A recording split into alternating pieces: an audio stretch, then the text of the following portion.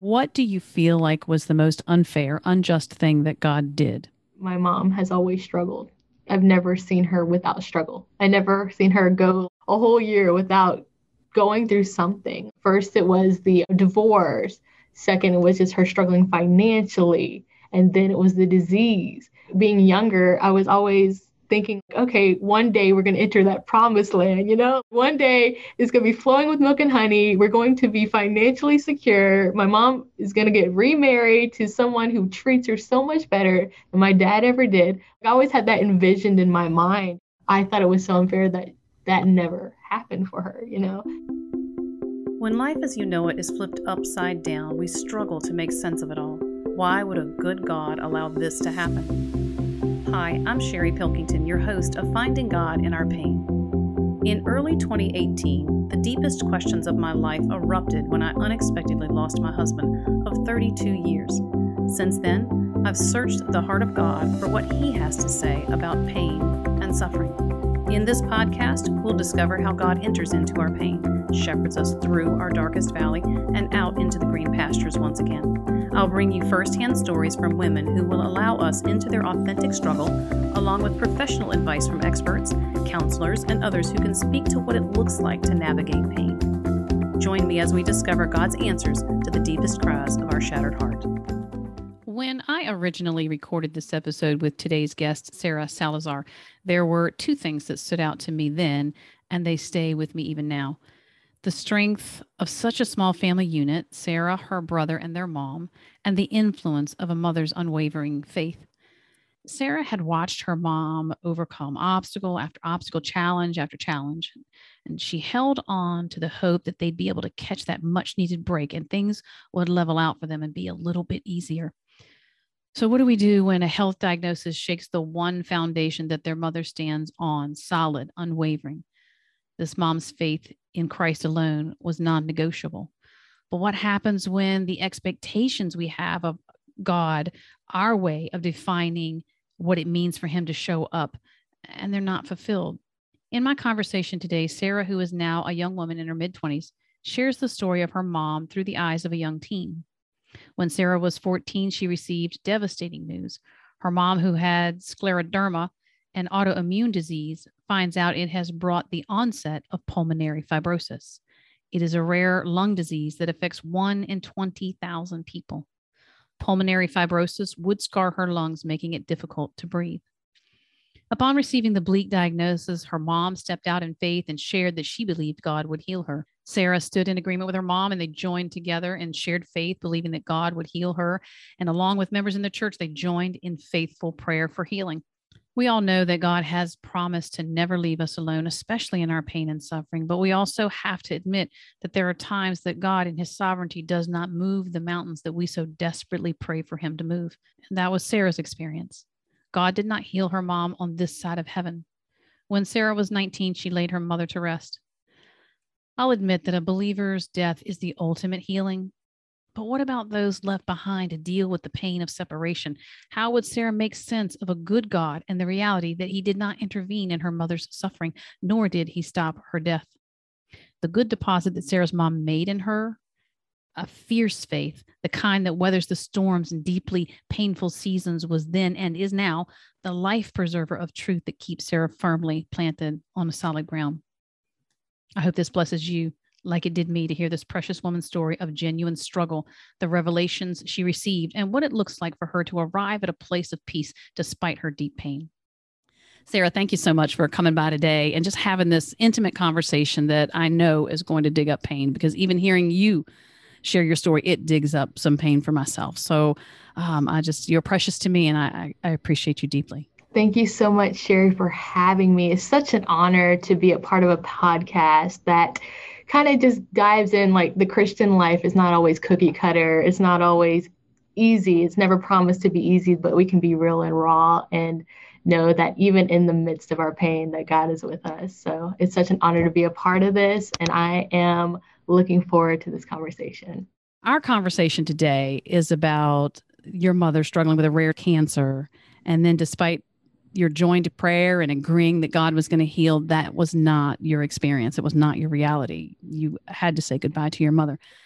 And if I remember correctly, based on our previous conversation, you got this news at 14. But what was life like before you get this devastating news? So before the news, it was always kind of rocky. My parents divorced when I was 6. My dad wasn't a big part of my life. He was there, but he wasn't really there. I remember my earliest memory of my dad is just him on the couch watching TV and drinking a beer. And that was just my picture of him. My mom was a single mom, even while they were married. They always fought a lot. It was very hard. My dad would always degrade my mom, say degrading comments, make her feel less than. And as a little girl, I internalized that. But growing up, when they did divorce and my mom set out as a single mother, she struggled a lot financially. She struggled to make ends meet. But the thing I loved about her was her faith through it all. She had such a faith about her. She would always take us to church on Sundays. And not only did she live it out at church, but at home, she lived it out too. She practiced what she prayed. She prayed with us. She loved us with a love that only God could give. And just watching her struggle financially, we had to move around a lot. We relied on food pantries, clothes closets to make the ends meet when she was struggling. But even through that, she still kept this joy about her. Like, God's with us through this, and no matter what happens, he'll be faithful. And so watching that unfold in my life, it gave me such a knack to want to know who this God was for myself. I remember being like 7 years old and talking to my mom about God, asking her so many questions. I think I asked her so many questions about the Bible that even though she didn't express her annoyance, she probably was like, oh my gosh. But she was so sweet with every answer. And if she didn't have the answer, she's like, I don't know. And she'd be honest with me. But I just wanted to know who this God was because I saw the role he played in my mom's life and how he sustained her through everything. And I was like, that's awesome. And I want that for me. She had that joy of the Lord. When the indwelling of Christ fills us, we have the benefits of the Spirit: love, joy, peace, patience, goodness, kindness, gentleness, faithfulness, self-control. So that sounds like what was coming out in her life. She was filled, she was in love. And so that's laying a pretty strong foundation for you and your siblings. You have siblings, correct? I have a younger brother. So that's a foundation that a mama is laying. Now, when she comes to you to give you this news, tell me about that day. She was having some health problems on and off, but it wasn't something like red flag, it wasn't something super huge. But she had some other health problems in the past. So I didn't really bat an eye at it. So she sat us down and she had told us, like, I remember me and my brother we were sitting down in the living room and she told us, Sarah, I've been diagnosed with this rare lung disease. Immediately after hearing that, I'm just kind of like not understanding it. I remember just having these why moments, these why questions, like, why did this have to happen to her? Why out of everybody would this happen to her?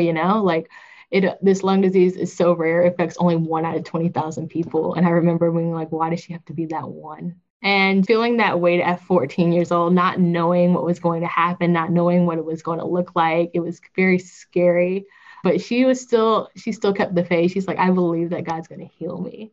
And let's just pray through this and know that God's going to be with us through this. And so I was just praying. We both believed like God was going to do a miracle. And we believed that this disease wasn't going to take her out. It wasn't going to be the end. But unfortunately, things didn't happen the way that I envisioned them to happen. God didn't heal her the way that I wanted, but he still did heal her. And that is the challenge, though. We have expectations in life and we have expectations with God.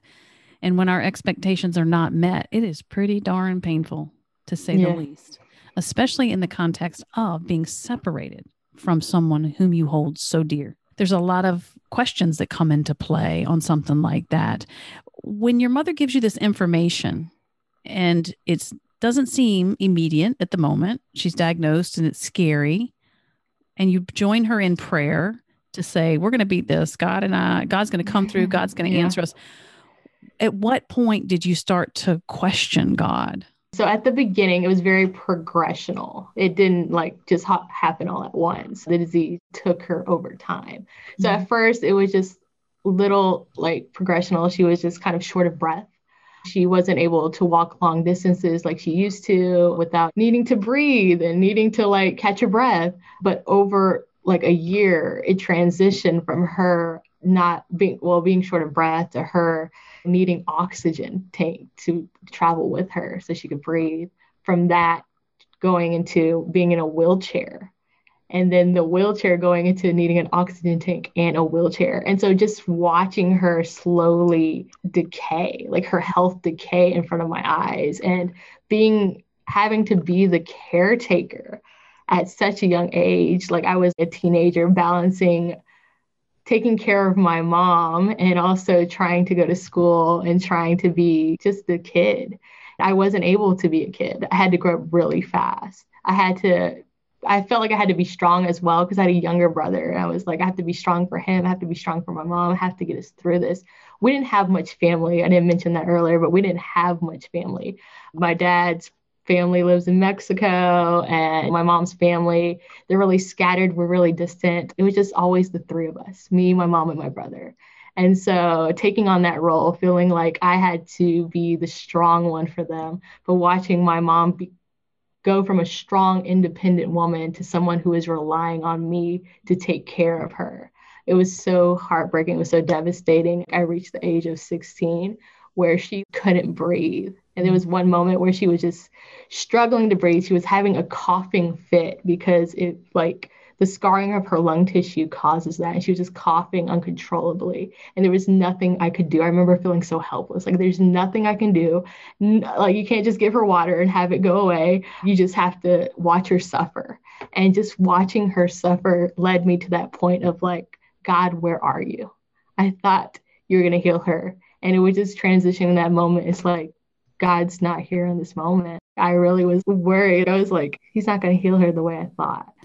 To be 16, shouldering school, being a teenager, so emotions and the pressures of being young, and then being the caregiver for your mother, whom you can't really do anything for except help her around or hand her something. You mentioned that it made you feel very helpless. Yeah. And now your hope, God, is not showing up.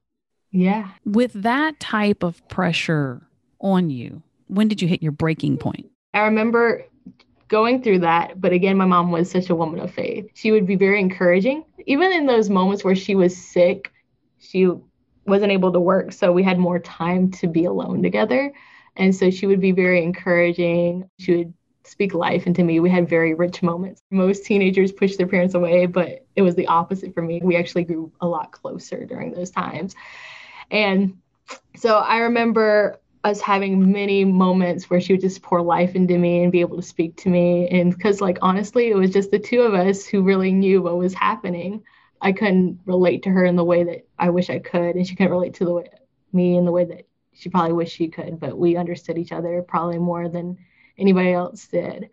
So over the course of time, she got admitted to the hospital. She had a blood clot in her lung, and she was not doing well at all. I was 18 or 19 at this point, and she was dying.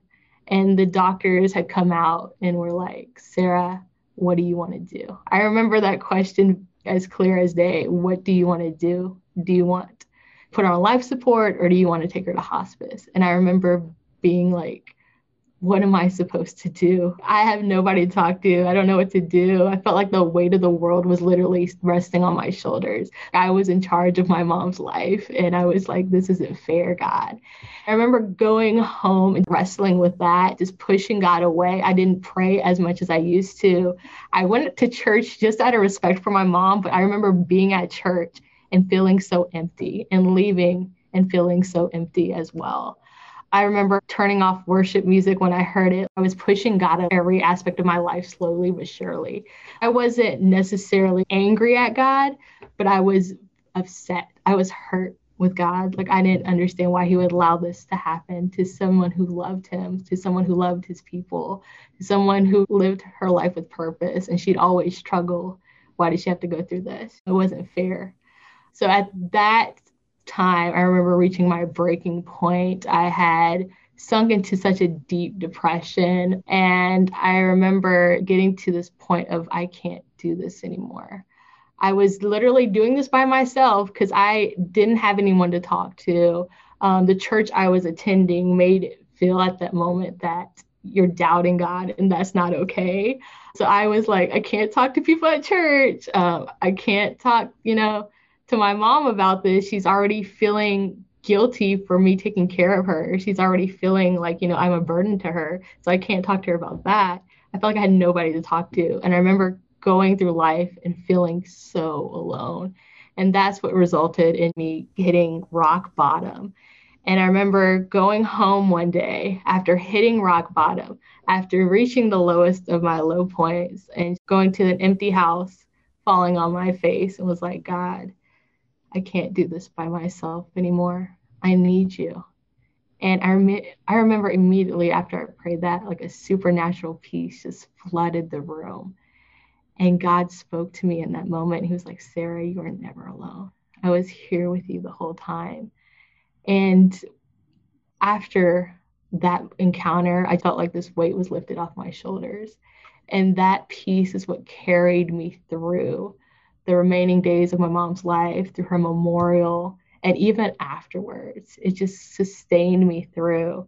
And it was knowing that I wasn't alone in that I'd never been alone. And I feel like sometimes we get in that mindset, especially if we have no one who completely understands where we're at, that we're just doing this by ourselves, that we have to go this alone, that nobody truly gets it. But to know that God not only is with you, but he understands you. When I hear you say that you surrendered to the Lord and then he speaks to you, surrender is so powerful, or at least the more I talk to people, it's at this point of laying down all that they're trying to carry. So I'm interested to know what your personal thoughts are on the fact that what is so significant at that moment when you finally surrender? Is it our perception of him? I feel like, especially when you go through crisis or trauma or loss, when you're going through that moment, depression and all these intense emotions like anger, frustration, guilt, everything you're facing in that moment tends to shroud your perception. It tends to poison your perception of God in that moment. And you feel like God is 10 miles away or like he's super distant, when in reality, he's as close as ever because he abides in you. But we have had this poison perception leading us through the trauma that we're in as a way to self-protect. And we don't see God when he's actually there. So just knowing that the pain that you're feeling, grief, the weight of grief, it does cloud your perception in that moment. And even though you feel like you don't feel God, so many people are like, I don't feel God, I don't feel him. He feels so distant. Where is him? Where is he at? And knowing that even though our feelings are always valid, they're not always true. What a beautiful point that is. When you are losing someone to a cancer or a disease that is progressive in its overtaking your loved one, are you more overwhelmed with all the decisions and at 16 having to decide whether your mother was going to be in hospice or on life support? Do you even have time to grieve yet? Or does the grieving start at the point when you have to say goodbye? Ooh, yeah. So I feel like during her suffering, I was grieving. I don't think I had a moment where I could fully grieve entirely. I remember being in my bed at night and crying myself to sleep because I felt like in that moment I could let down this facade that I had up, the need to be strong. I didn't have to be strong in that moment, and I let it go. But during the day when I was taking care of her, I put that facade back up because I'm like, I have to take care of her. I have to be with her in this moment. I don't want her to see me down about this because I know she's already feeling down about it herself. I remember grieving while she was suffering, grieving through that process. So when she passed, I still went through a lot of grief, but it was kind of also that relief that she's not suffering anymore. And a lot of people tend to have mixed feelings about that. They go like, oh, why do I feel the relief that they passed? But to know that you feel that relief because you know they're not suffering anymore. And it's not necessarily a bad thing to feel that weight of just like, I can breathe because I know that they're okay. And what a struggle that is, the relief that they are not struggling, but the pain of the separation. Yeah. Is that just a process? What does that look like in order to move through that? And do you ever really move through that? So you take steps through it. I say this all the time to those I lead in grief support. Grief is a process. There's no straight and narrow with it. There's no step A, step B, step C. I wish it was that easy, but it's not. Grief is different for everyone. It's unique to everyone. Just knowing it's going to be different for you than it might be for your sibling who lost the same parent, or your spouse who lost the same child. Is going to be different. And to know that there's no wrong way to grieve. There's no wrong way to grieve. But while you're going through that process, I have these 3 keys that really helps you navigate that. Number 1 is avoid isolation. During grief, as a way to self-protect, we tend to isolate ourselves. That's just our natural response to any trauma, any loss. We tend to isolate ourselves. But knowing that there is intentional time to be alone, and allow yourself to feel your feelings, allow yourself to grieve. But there's also those moments where you're just isolating yourself. And isolation is a traffic door for the enemy to whisper lies, to tell you that nobody cares, nobody understands, and to get you into a place of constant depression. Despair. Despair. So just navigating and being intentional and reaching out to people. A lot of people who are going through loss, people always text them like, hey, I'm here, what do you need? And our tendency is to be like, I'm fine, I don't need anything. But just to be open and honest, like, hey, I need someone to do my laundry. Hey, I need someone to go wash my car. Little chores like that, and being open and honest with the people around you, and joining a grief support group, and being present in that moment with other people to know again that you're not just doing this by yourself, that you do have a support system. Number 2 is remember that grief comes in waves. Some days will be better than others. Some days you're like, okay, I got my cup of coffee today. I was able to get out of bed today. Then there are days where you feel like you're back at square one, something triggers you and you're just overcome with a wave of grief. To know that it doesn't mean that you're not healing, but it's just a process. Some days will be better. Some days won't be so good. But to know that that's a part of the healing journey. And it doesn't mean anything less if you're still struggling in that. And then the 3rd one is remember that grief is not your identity. It's not who you are. I feel like sometimes in grief, we tend to take that on as who we are. Like even in the Bible with Ruth and Naomi, Ruth had lost her husband. Naomi lost her husband and her sons. And in the Bible, there's a scripture where she's talking about, don't even call me by my name anymore. Don't even call me Naomi, call me Mara, because it means the Lord has dealt a bitter hand against me. Mm-hmm. So she took on the pain of her grief and her loss as her identity, as that the God was against her, that nobody was for her. And if we're not careful, we can slip into that. But to know that our identity doesn't rest in our loss, but it rests in Christ. Mm-hmm. Our identity is God-given, and we have the victory over grief because we have victory in Christ, and that's who we are. A lot of times when we are known for our pain, or we take on that identity of our pain, do you think that's kicked into play because when trauma happens, there's an identity issue that also happens? My title of wife being stripped away, who was I now anyway? Did you have any sort of identity struggle after your mother passed away? Yeah, that's such a good question. Again, growing up, it was always the 3 of us. I was always my mother's daughter, and it was always a part of who I was. And so when she passed, knowing I'm by myself, and I remember coming to a place where I was like, I feel orphaned because my dad's not a big part of my life. My mom's no longer here. I remember saying, I am an orphan. And then immediately after I said that, God was like, no, you're not. That's not who you are. And so just realizing that I'll always be my mother's daughter. You'll always be a spouse, your husband who passed away. That's always going to be a part of who you are, but it's not who you are. It's not your sole identity. Your identity is rested and resides in Christ.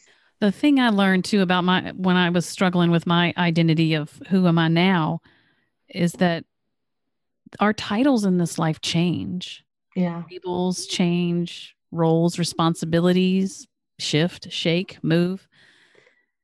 And if we build our identity on who Christ says we are, that does not change, never does. Doesn't matter what happens, what this life tries to label you with, or what this life puts on you. Our identity is solid in Christ. Yeah. Backing up just a little bit, you said earlier that you really felt like you had no one to rely on. So there's no support system in the school. There's no support system in the hospital for your age. There's no support system in the church, or maybe there is, but I have found that a lot of times when you go to the church, depending on what church, if you question the Lord, people step away thinking you're going to get hit by a bolt of lightning. What was your experience? Like I mentioned earlier, coming to a place where I was struggling, I was wrestling with these real thoughts like, God, where are you? God, are you even here? God, do you even exist? Literal, real, raw questions. I was wrestling with them. And hearing doubting is a sin. You immediately want to just isolate yourself all the more because you're like, okay, am I a bad Christian? Am I a bad Christian for having these thoughts and these questions? And knowing that God isn't afraid of your questions, that he actually invites you to speak them to him, to be open and honest with him. Because when you put your faith in the Lord, it says in the Bible that he promises to never leave or forsake you. And I don't think he will forsake you for having doubts. I don't think he'll forsake you for questioning him in the moment. I believe that in those moments, that's when he wants to really just comfort you. God's close to the brokenhearted. He saves those who are crushed in spirit. And he wants to wrap his arms around you and let you know, like, hey, it's hard right now. It will be hard, but I'm with you through it. I wonder why the church does not embrace the struggle, because I think that's authentic. I feel like a lot of churches, not every church, but a lot of churches kind of paint this picture. If you're a real Christian, you can't be struggling with A through Z, or you can't be having doubts, or you can't be fearing. But in all honesty, we're humans. We're going to fall. We're going to struggle. And to remind people like, hey, it's okay not to be okay. You don't always have to be okay. You don't always have to be strong. It's okay. Your strength comes from the Lord, knowing that you can be open and honest. And like you said, that God won't zap you with a bolt of lightning, but he invites you to this place of rest in him and just to be real and open with him. Because he already knows. He already knows what you're struggling with. It's not a surprise to him. He already knows. I really hope churches change that misconception they have about having these real struggles and not being able to paint it with I'm okay or everything's going to be okay, but to know even through these struggles, even through these pains, even through these whys, that we can still rally around these people and let them know that they have a safe place. I feel like church should be a safe place for people to be open and transparent. And sometimes it's not always the safest place to be. There are other churches that do embrace the struggle and give you that safe place to ask some tough questions. And I think that's relationship, though, a healthy relationship. And with Christ, we're always in a healthy relationship, even when we show up unhealthy. But he is always welcoming our questions and to dig into him about what in the world are you talking about? Your word says this. This is not what I'm getting. When you're in pain and it's just coming out in like raw form, it's not pretty. It's ugly and it's disrespectful, but God is never offended. Never offended about how it comes out. I think it gives him an opportunity to reveal himself, to show himself, to give us an answer, to be with us. So maybe I get it a little bit about the churches when they're saying, or maybe they're trying to say, that God is good. God is there. He's not going to leave you. He's there. But if you don't have the opportunity to question him, how do you really know? Because if you give him the side eye, you're all mad and you're not going to talk to him about it. What gets resolved? Yeah. So I love that you are real with God. And I believe that's part of the processing, questioning, struggling.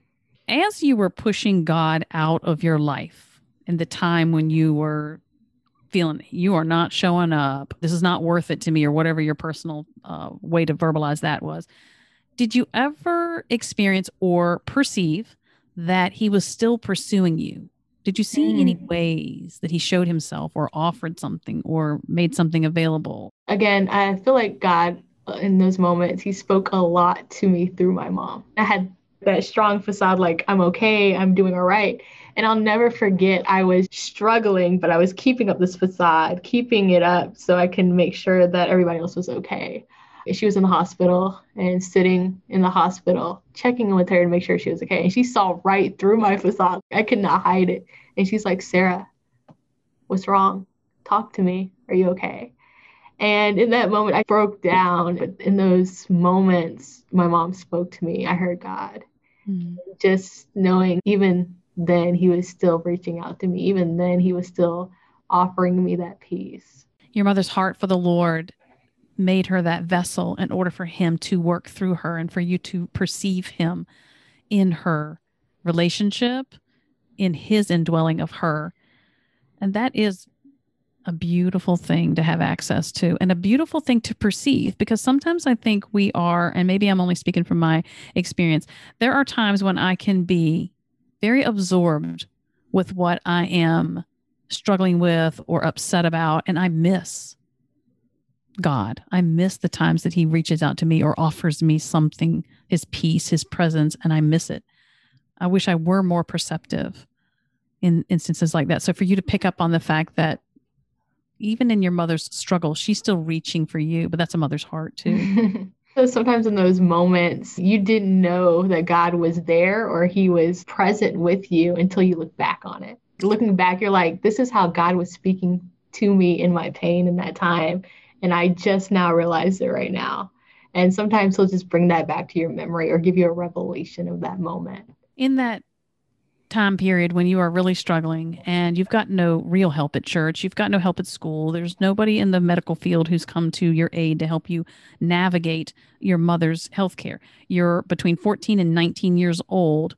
What got you through? Was there a scripture that you would hang on to, even despite the struggle with God, maybe an underlying struggle with God, but you're still trying to hang on to something? Anything help you keep afloat? Even though there are some times at the church where I didn't feel like I could completely be honest with everything, I did have some support from the church. I had friends and people check in with me to make sure me and my brother were doing good. So that was helpful. It's just they didn't really understand, but they did really help us through that. But a scripture that really stuck out to me, Deuteronomy 31:6, for the Lord your God goes with you. He'll never leave you or forsake you. And then John 16:33, I have told you these things so that in me you may have peace. In this world you will have trouble, but take heart, for I've overcome the world. Just to dwell on that, in this world you'll have trouble. In this world it's not going to be easy. In this world loss it happens and pain happens, but to know that he's already overcome that. And again, we've already been given the victory over that and through it, and that he's walking with us through it. That's the hope that he gives us in the midst of pain and suffering. He throws us those lifelines and reminders that it's temporary, painful as it is. I have overcome that. I have a solution to that. I have a way to reunite you. And so follow me. It is what you hang on to. Can you speak to, if at all, because I'm assuming here a lot here when I say this, can you share with me anything about your experience with God's peace that surpasses our natural ability to understand? In those moments when I was feeling hopeless, feeling at the end, I remember coming to a place, it was such a low place where I was like, if I went to sleep and I didn't wake up, I would be okay with it. But the peace that God just gave me not only was for that moment, but it's sustaining. It's sustaining. That's how I believe that it goes far beyond what we could ask or think of. Like his peace is supernatural and it surpasses, like you said, all understanding, is because it sustains and it's with you and it keeps you. And even when you face difficulties and trials, there's that peace that's just present with you. It's like, I'm here. I'm here. I'm here, daughter. I'm here, son. I'm here. And that is a peace that is unlike any other, for sure. It permeates everything. I can't explain it myself either, to be in such deep pain, but to have a peace. Not that it diminishes the pain, but that you just have an underlying feeling like it's going to be okay. Yeah. As horrible as it is right now, I'm not alone and it's going to be okay. A few minutes ago, you talked about the 3 things that you keep in mind for processing grief.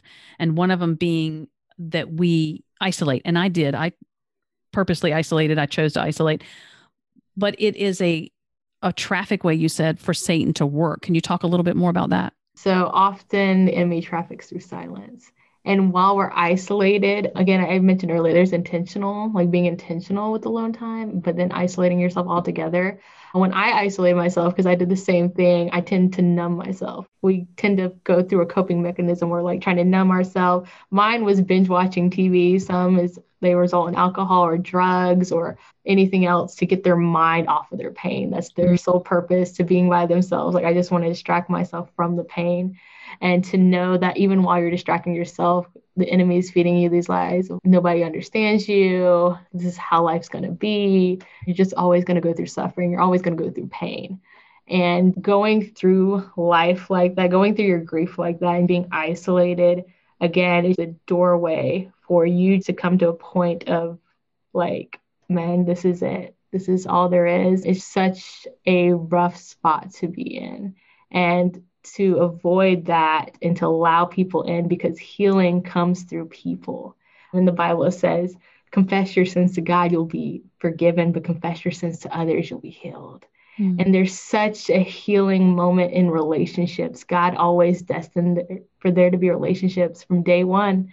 Adam had Eve for a reason, because he knew the importance of having relationships. He knew the importance of having community for when days get tough, for when things are hard, for when those moments you don't want to get out of bed, for when those moments, you're going through a funeral. He has people in your life to be that support, to hold you up. Allowing them in is the important part. We have to come to a place like, okay, nobody's going to truly understand the pain that I'm going through. Nobody's going to truly wrap their mind around it, because only I will fully understand that.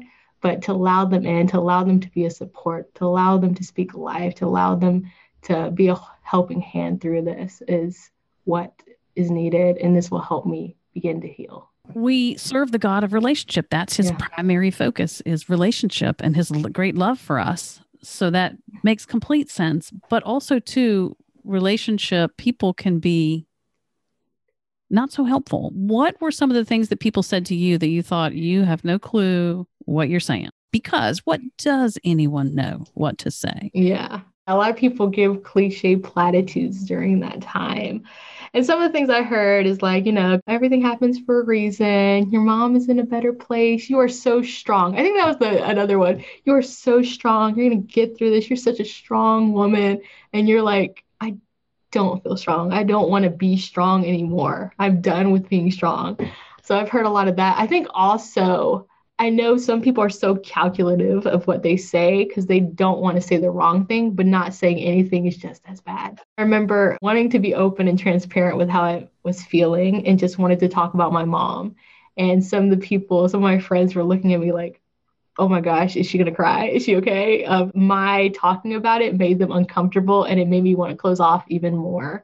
So I really believe it's so important for us to navigate how to speak to people during grief, but also to just be there. I think the most important thing is just being there for that person in that moment. If they want to talk about it, let them talk about it. If they don't, just sit with them through it and just let them know that, hey, I'm here if you need me. I think that goes a long way. There is one thing that came out for me when it comes to people trying to be helpful.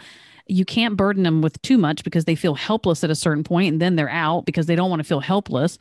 But it was God's presence that was everything to me. In my choice to be isolated, it was still God's presence that gave me peace through the process. And I believe it is just someone's presence. They don't have to really say anything. They don't have to do anything. I meant to ask this a few minutes ago. When you were talking about coping and distracting ourselves from the pain, I too believe that that's when addictions come up, or at least you're challenged with an addiction. And if you don't process it, pain, grief, suffering, it will wait for you. Yeah. And so all the meantime that you're running from processing and you're coping and distracting, then you start inviting things that are really going to be detrimental to your life in general, not just the fact that you are not processing your grief and pain like you should. What was your experience? You're definitely right about it still being there. After you try to numb yourself out, you still have to face it. There is still there. Just allowing yourself time to sit with those feelings is the hardest thing for us, because any negative emotion, any sadness, any pain, to wallow in that and to sit in that, our minds are immediately like, no, this is wrong. This is not okay. Like, I shouldn't be feeling these feelings. But allowing yourself intentional time to grieve and to be like, okay, I'm not feeling okay about this, and to reflect on it. I feel also when people go through grief, they want to push back any semblance of a reminder of their loved one out of their lives. They don't want to look through pictures. They don't want to go through clothes. They don't want to listen to their loved one's favorite songs or anything in that moment, because it will trigger a memory of their loved one, and they'll go back to everything that happened. Allow yourself those moments of, hey, take it one step at a time. Try to go through their clothes, look at a picture of them and reflect on it. Allow yourself to reflect, allow yourself to go back in that moment, because going backwards allows yourself to just be present with how you felt in that moment. And so when you can process those feelings in that moment, you can move forward in healing. And it's taking those tiny steps, and eventually the healing pattern begins, and you begin to heal in ways that you never thought possible. But if you never sit with it, if you never acknowledge it, then like you said, you never truly heal from it. I've met many people who've been just stuck in their grief. I remember talking to this one lady. She was like around 70 years old, and she brought up her mom a little bit, just brought up her mom, and her mom had passed when she was 20, and she couldn't even bring up her mom without welling up with such pain and such tears. And in that moment, I was like, she's stuck. And that's such a hard place to be in, is just to be stuck in that, because that is not God's will for our life. He wants us to thrive. He wants us to prosper. He wants us to live abundantly, and to take those steps so we can, again, find that healing. The fact that he wants us to be joyful and full of his spirit and to live and love and thrive is because he's remedied all of our pain. But the reality is it's still painful, and he will meet us in that, and he will reveal himself to us in that. Losing my husband was the toughest season of my life, and I still struggle with that in some regards. But having him meet me in that pain with his love and his presence, it was everything for me. It changed my understanding of who God is. I went from having faith in God to having an intimate relationship with him. There was this transition into that. Any thoughts on that for you? When we go through something significant like trauma or loss, it's in that moment where we're at rock bottom. We're helpless. We have nothing. We're at the end of our rope. And so that's when we find God in those moments. That's when we're like, you said, we come to a place of surrender and being like, okay, like there's nothing I can do. And then you see what God does, and you just kind of like have this revelation moment, like, God, you're here and you're good. Even in this pain, even in this hurt, you're still good. You see me. And I think that suffering and pain helps us to see that clearly than we probably would have before. Something comes together for me as you're saying that. And as we referred to surrender earlier and talked about it just a tad bit, but it makes me wonder if when we get to rock bottom is really when we realize we are helpless. Mm-hmm. We can't buy good health. Yeah. We can't buy love. And so we get to this place where we have to face the fact that we are absolutely helpless, but there is one who is not helpless. Yeah. And so we surrender when we choose to surrender ourselves to him. I think that really makes room for the healing to begin. From my perspective, as a wife, I had regrets about, I could have done this better. I could have done that better. The wouldas, shouldas, and couldas, which is some of Satan's worst weapons against us. Did you have any regrets? Any wouldas, shouldas, couldas? Yeah, for sure. While my mom was going through that process and I was watching her slowly diminish, I was trying to cope in my own way. So sometimes I would zone out and on my phone, texting my friends. There's some moments where my mom was trying to speak with me, but it was so hard because her health was suffering. Looking at her was just looking at this sickly woman. It was really hard to watch that and to see that. And so some moments I wasn't present in the moment that I wish I would have been now, looking at that, because I was trying to avoid my feelings and avoid and kind of numb. There are some key moments that I felt like I could have really spent time with her one-on-one that I didn't take into consideration and I kind of took for granted. I get that, because even I look back and think of, I took so many things for granted. I took our ordinary life for granted. Yeah. I took my last conversation with him for granted. I don't know that I would have been able to do it any differently, but it's still something that I wish I could have back or redo or see it with more value. When you think about the worst day of your life, in whatever day you define that as, is there anything you can find to be thankful for on that day? The worst day. I would say people rallying around, praying for me, praying for my mom, visiting her at the hospital on her deathbed really touched my heart to see that these people really cared for her and that she had so many people who cared for her. Because sometimes you don't see that. You don't really get to see that side of people until it comes out. And just seeing people do things, go above and beyond for her that I never imagined. Presence. People showing up. Yeah. Being present. So good. Touching on a little bit of the pain again, what do you feel like was the most unfair, unjust thing that God did? My mom has always struggled. I've never seen her without struggle. I never seen her go a whole year without going through something. First, it was the divorce.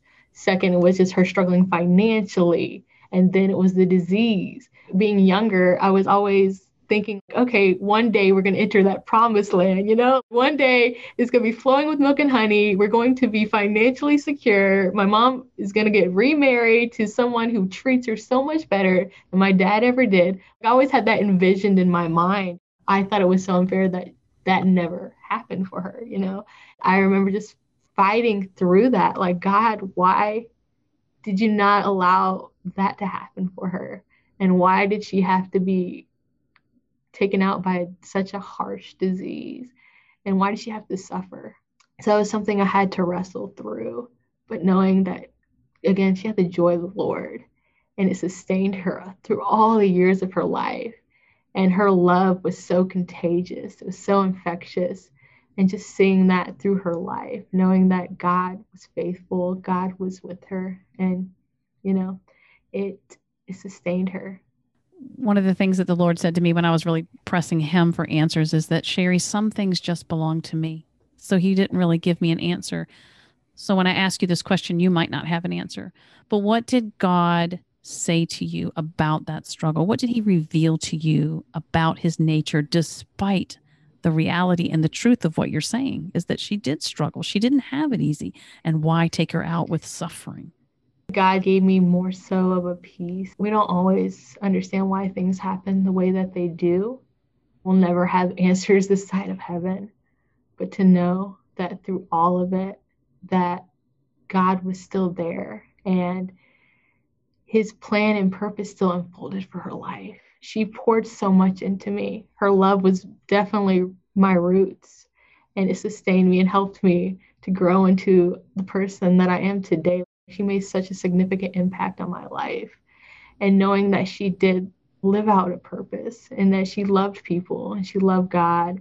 And even though her life wasn't always like this beautiful picture that I wanted it to be for her, maybe it was more beautiful than I probably could have seen. I see your mother turn to God and not give up in the hardest times. And now I see you turning to God despite he did not show up like you wanted him to. So I do see a good deposit that she has poured into you. I do see this vessel that you allow yourself to be even in the midst of life's not fair and it's painful sometimes. What is it about God, or why would you choose to turn your heart toward God instead of away from God? Initially, that was my reaction, to turn away from God. But like we talked about earlier, when you reach that place of helplessness, I have nobody else to turn to. Nobody understands me. But finding God in the midst of that, when I went to my room and I fell on my face, I honestly didn't know if God was going to meet me there. I had this picture like, okay, I pushed him away, like, but this is my last resort kind of thing. But even in that moment where I had already previously pushed him away, where I was like, God, I have all these questions. You're not coming through. I don't understand. You're not healing her. Even through all these doubts, even through all my being upset and just not understanding, he still was there, and he wrapped me in his arms, and he was like, I'm here. I've always been here. And just to know that his presence in that moment was all that I needed gave me such a relief. It opened my eyes. It took this weight off my shoulder. And knowing, okay, that everything my mom stood up for and believed in, all those questions I had when I was a kid myself, having that relationship with God when I was younger, but even in the worst moments of my life, knowing that he was still there, it's what continually helped me to turn to him through dark times and painful times. It's not always easy.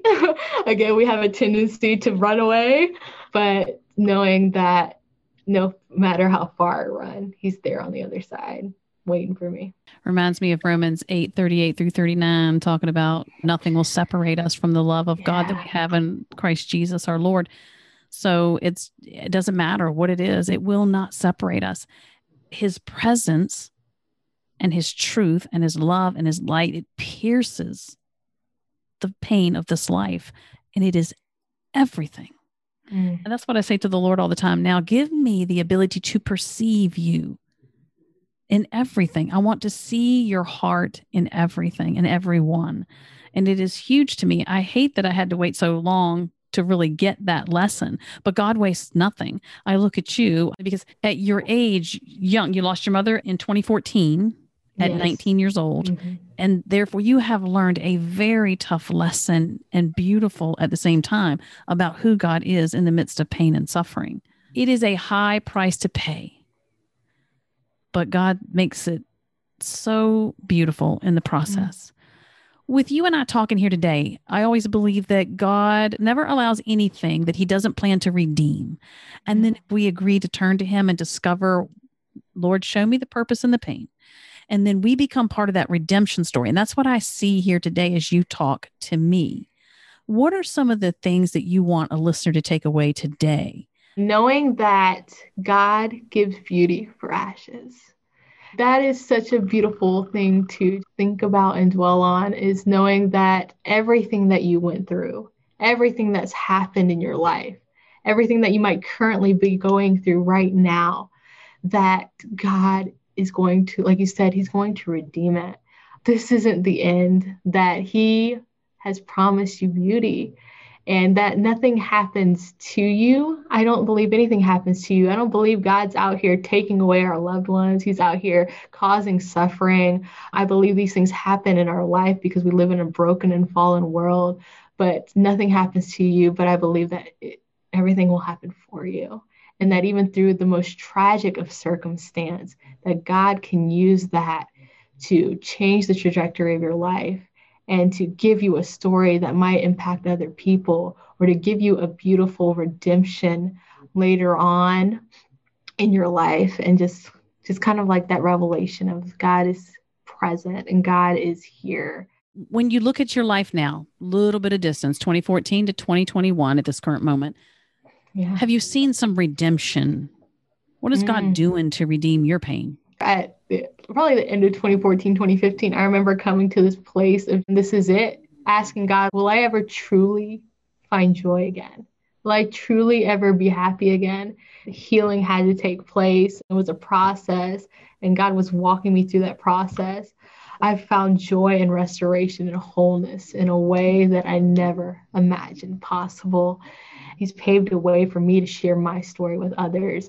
I lead a grief support group, and the people I lead through have gone through similar circumstances that I've been, or they're still struggling, they're still fighting. But I've had people come to me and are like, Sarah, before joining this group, I never thought it would make the impact it has, but it's changed my life in a way that I never imagined.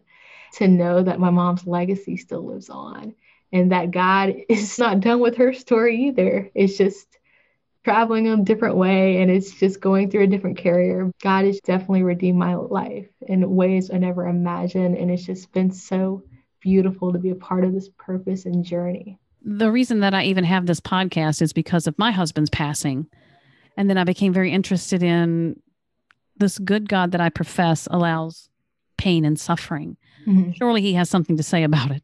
And so listening to other people's stories and their experiences about finding him even in the darkest times of their life encouraged my heart and really helped with my processing to be able to share my story, I feel is part of the redemption story, just like yourself. In your darkest moment of this experience, what is something beautiful that God said in the dark? The most beautiful thing, if I can reiterate, when he met me in my lowest place, is just like, not only did he say, "Hey, Sarah, I've always been with you. I'm with you, but I see you." And I think that was so beautiful to know not only that he was with me in the dark, but he saw me in the dark.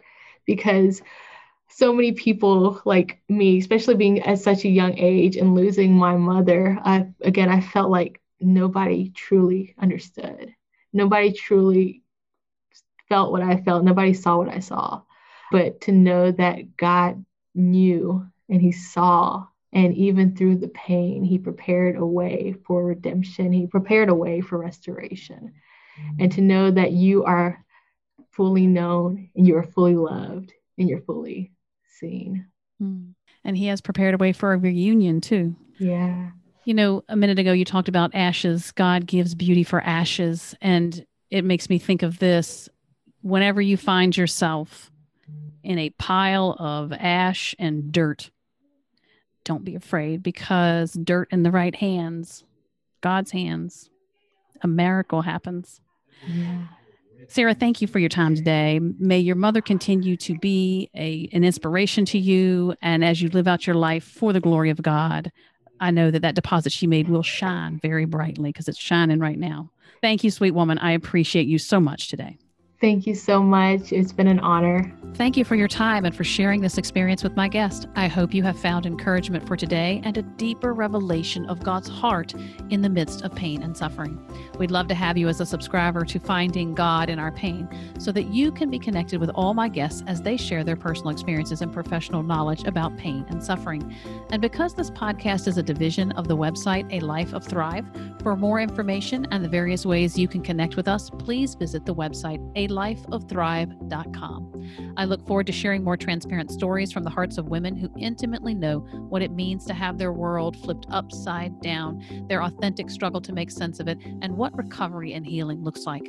Till then, sweet woman, remember you are not alone and that God speaks the most beautiful things in the dark.